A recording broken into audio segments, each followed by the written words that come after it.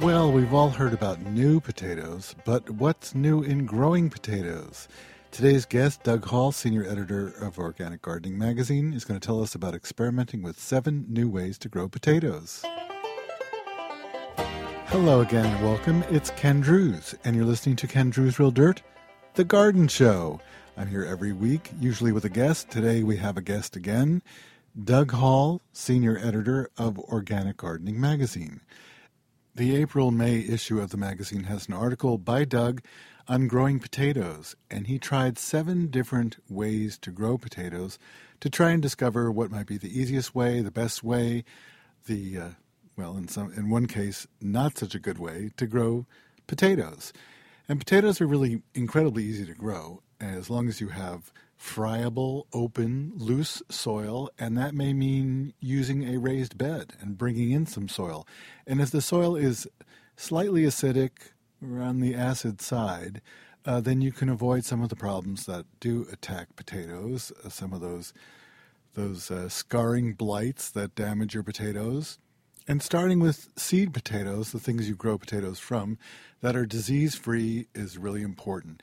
Potatoes are probably the most sprayed of all the different vegetables that we can buy. They're sprayed with fungicides, especially because the same type of potato is grown year after year, and that's because McDonald's wants those Burbank russets.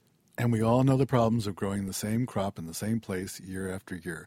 But if you'd like to avoid those problems and grow organic potatoes that haven't been sprayed, grow your own. And our guest today is going to tell us the best way that Organic Gardening Magazine found to grow potatoes at home. I'm speaking with Doug Hall, senior editor of Organic Gardening Magazine. Doug, several years ago, you wanted to find out a little bit more about how potatoes are grown by the people who first grew them in Ecuador. How did that come about? I was a Peace Corps volunteer in the 1980s, and I actually worked in 2 Latin American countries, doing agricultural extension projects.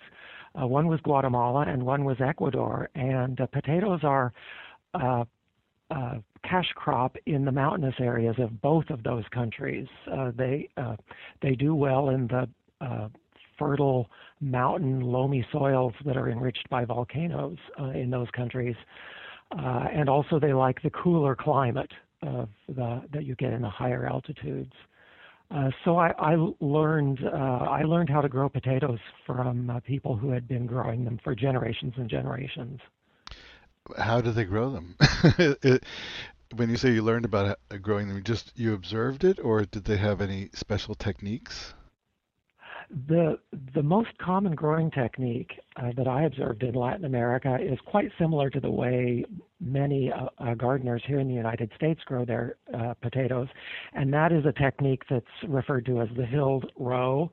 It just means that you plant potatoes in a long straight row, and then as the potatoes are growing, you use a hoe or a shovel or some other implement to mound soil up around the stems of the potato. You do the hilling helps the potato crop as the potatoes are forming underground. It helps to protect them from sunlight and from the elements. If potatoes are exposed on the surface of the ground, they'll turn green, and there's a toxic chemical, solanine, that is formed, and you want to avoid that. You really want to either cover the growing potato plants or the lower portion of the potato plants with soil or with mulch. Well, and we've all seen that when we're storing potatoes, I'm sure, if we're not storing them perfectly or in the right dark place, and so few people have root cellars these days, it's often that, you buy potatoes and then you take them out and they're green. That's right. Is that kind of, yeah, go ahead. I was going to say you don't want to eat any of that green portion because the chlorophyll isn't going to hurt you. The green is really chlorophyll, but the chlorophyll is an indicator that the solanine has also been produced by the potato, and it's an alkaloid that you really don't want to eat. We're often told that potatoes are just white starch, kind of filler and not really nutritious, but some of these people and people around the world have survived on diets that are nearly exclusively potatoes. Are potatoes nutritionally bankrupt? I wouldn't say that. Of course, you don't want to make it the principal part of your diet. In Latin America, often subsistence farmers do eat a lot of whatever it is that they grow, often to the exclusion of other more nutritious vegetables or other foods. And one of the projects I was working on in Latin America was to expand the diversity of the diets of these farmers in poor rural areas. So I wouldn't say no. Don't base your diet on potatoes, but it certainly potatoes do have fiber. In addition to the carbohydrate, they have fiber and they have other vitamins and minerals in small amounts. And so they certainly can be a valuable addition to a balanced diet. If you went to an Andean open air market, what would you see? What's it like? Well, for one thing, all of the produce is spread on the ground, usually on very colorful blankets, and farmers tend to congregate on certain days of the week in these market towns to sell whatever they have produced.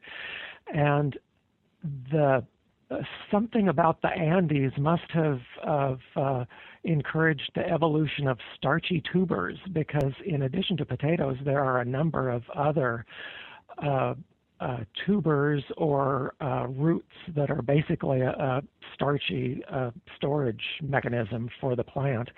There's one called oca and then one called mayoko, and potatoes in a great diversity and abundance, including some things that you would look at and not even realize at first glance that they were a potato.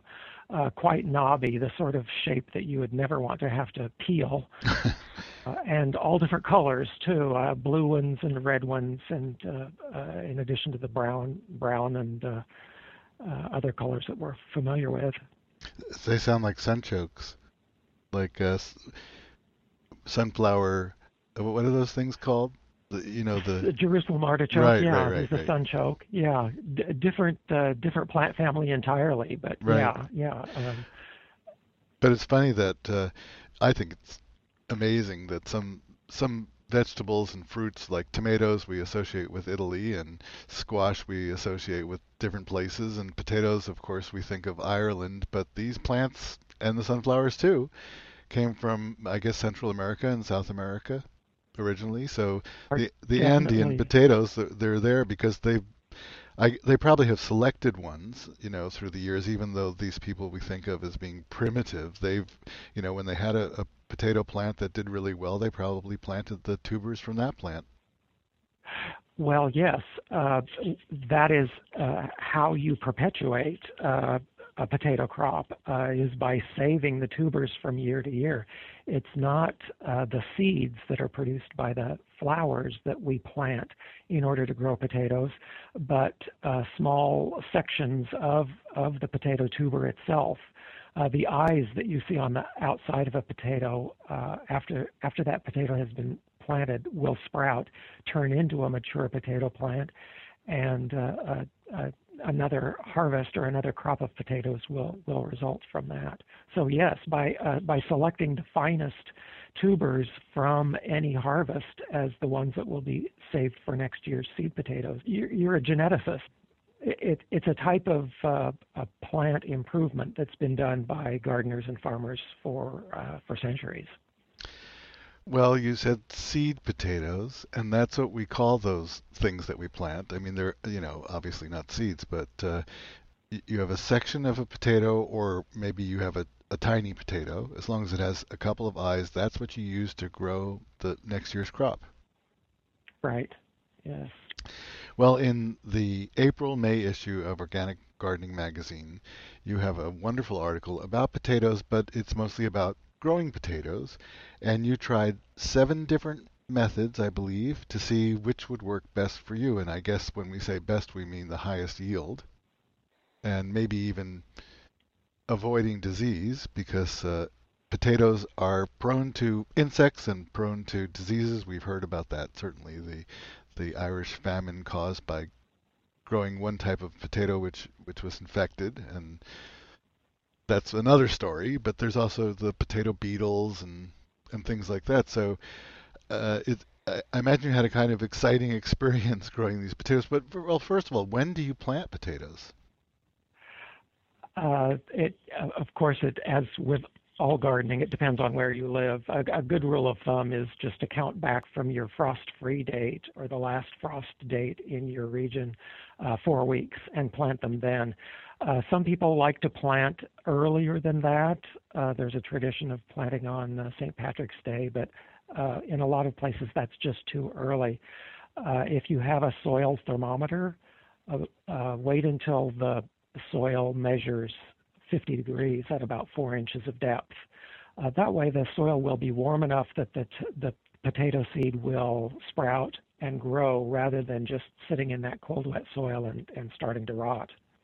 Well, about how much of a yield would you get from that seed potato or that tiny potato that you plant?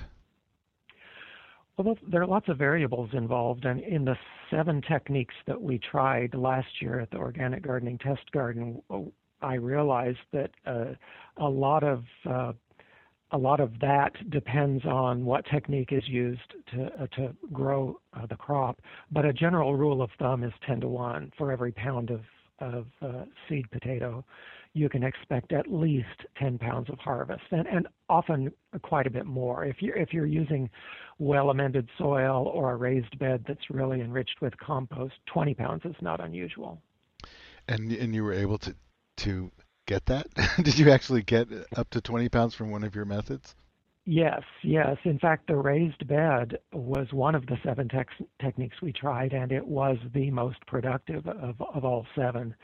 Now, there was one technique that we used, and it was the growing potatoes in a wire cylinder, a cylinder that was fashioned from hardware cloth, really a raised above ground technique for growing the potatoes. And I think probably because we didn't have a particularly rainy summer, those cylinders dried out quite quickly, and I think that more than anything else depressed the yield in that container. And we perhaps harvested 5 pounds Mm. for every 1 pound that we had planted. So to me, that was the least satisfying of the 7 techniques we tried. Well, I'm speaking with Doug Hall, senior editor of Organic Gardening Magazine. You're listening to Ken Drew's Real Dirt, the Garden Show. We'll be right back.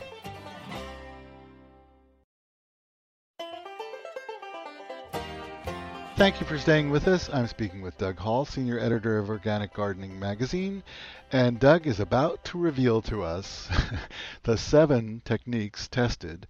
And I'm not going to say these are the 7 best techniques. We're going to discover some of the better techniques, but 7 different ways to grow potatoes. And some people may think, oh, I don't have any room for growing potatoes. I can't possibly do this. Why would I do this? But when you're telling us that it's 1 pound of seed potatoes, which are little pieces of potatoes or small potatoes with at least 2 eyes, and the yield can be 10 to 20 pounds in some of the better methods, that's not so bad. And in some of the methods that you reveal in the magazine, they don't take up that much space either. So can you sort of tell us a little bit about the 7 methods that you tried? For purposes of comparison, we used the standard planting technique, which is the hilled row. That's the method that most gardeners are familiar with. There's another technique that is often discussed in gardening books that replaces. It's also planting in the ground in rows, but rather than mounding over the plants as they grow with soil, you mound up with straw, just clean, dry straw around the base of the plants. And as the plants continue to grow, you continue to mound more straw until there's about a foot of straw surrounding the plants.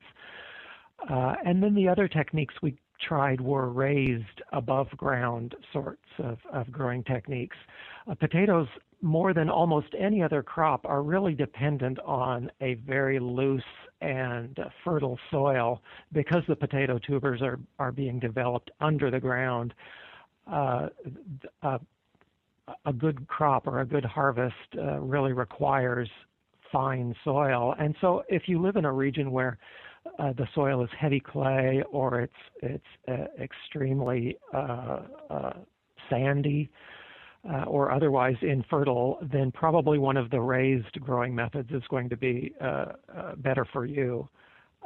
One of the ways we grew the potatoes above ground was in a raised bed. Mm-hmm. We used the commercial grow bags, which are showing up in a lot of garden product catalogs.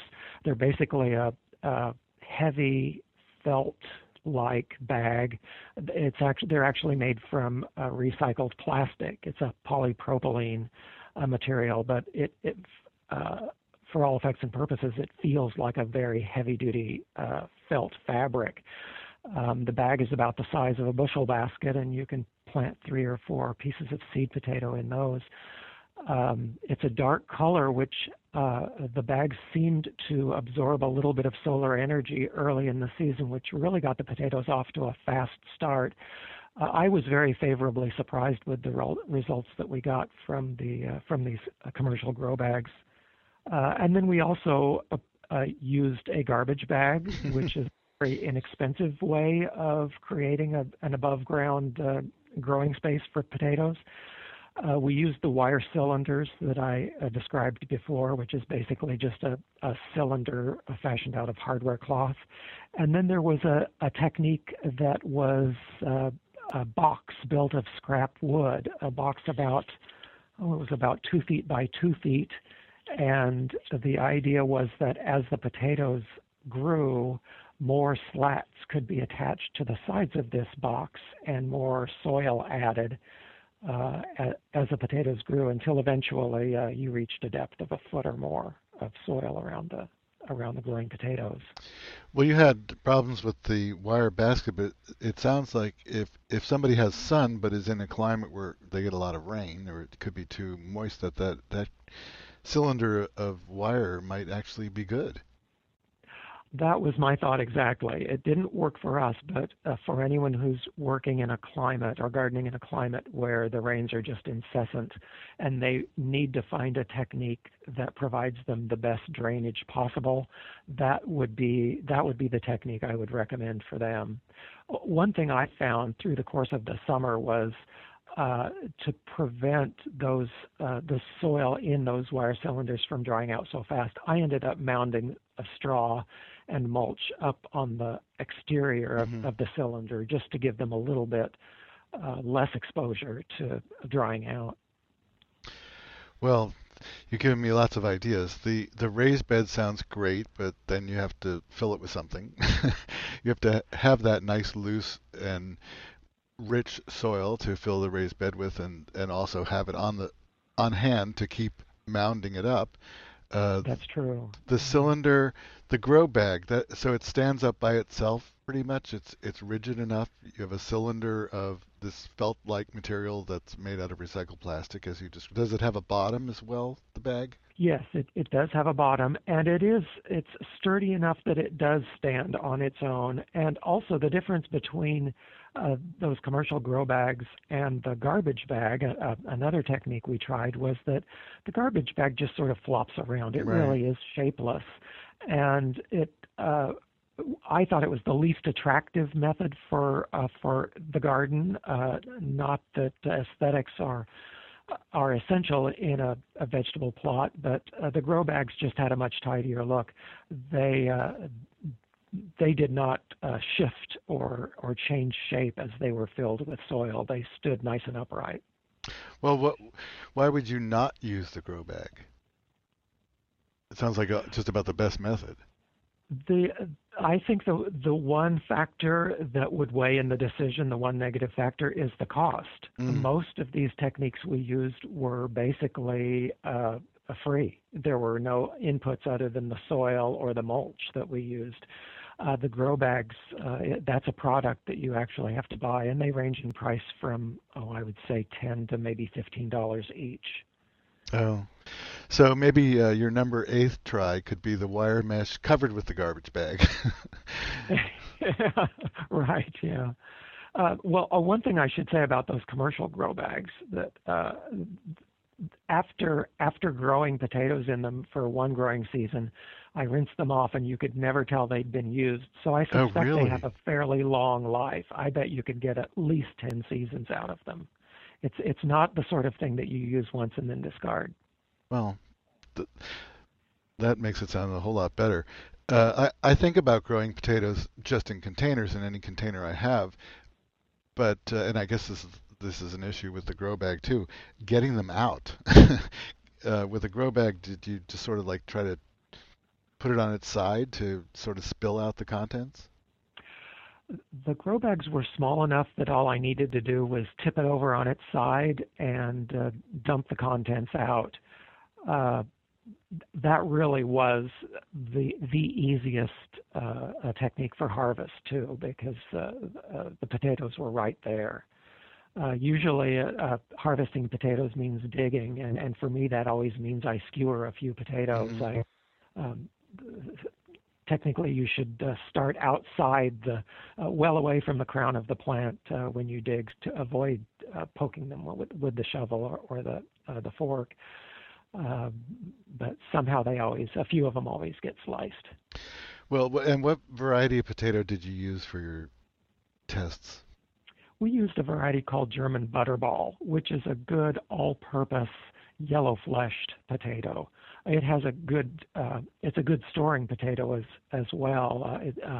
It was not especially early to mature, but it was a later harvest, and I am still eating potatoes from that harvest. As I speak to you in late March, I still have potatoes in my basement that were harvested last August. So, of all the different methods, which one had the highest yield from seed potato to weighing the products of your experiments? For us, it was the raised bed. And we had used just a basic raised bed that was about 6 feet by 3 feet, not a huge raised bed. And I can't recall how many pieces of seed potato we put into it. For harvesting that also, rather than digging into the bed, I just lifted the sides and then sort of dug in from the sides.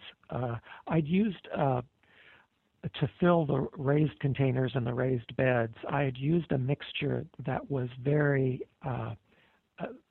liberal amount of compost. As I recall, I think it was 2 parts compost to 1 part soil. So I was able to go in with basically just with my hands and discover the potatoes that way. But in that raised bed, once I started digging, there were just potatoes everywhere. Oh. Well, you also mentioned in the article that the soil the soil mix should be pretty acidic, and that's one way to avoid a lot of the diseases with potatoes, and that's a important tip, and I can't believe that we are out of time. I could ask you so many more questions about potatoes and potato varieties, and I think if I was going to grow potatoes, which I will, actually, I'm going to try growing potatoes, but I'm going to try growing some kind of funky, strange potato because I want to be sure to grow the potato I cannot get at the supermarket.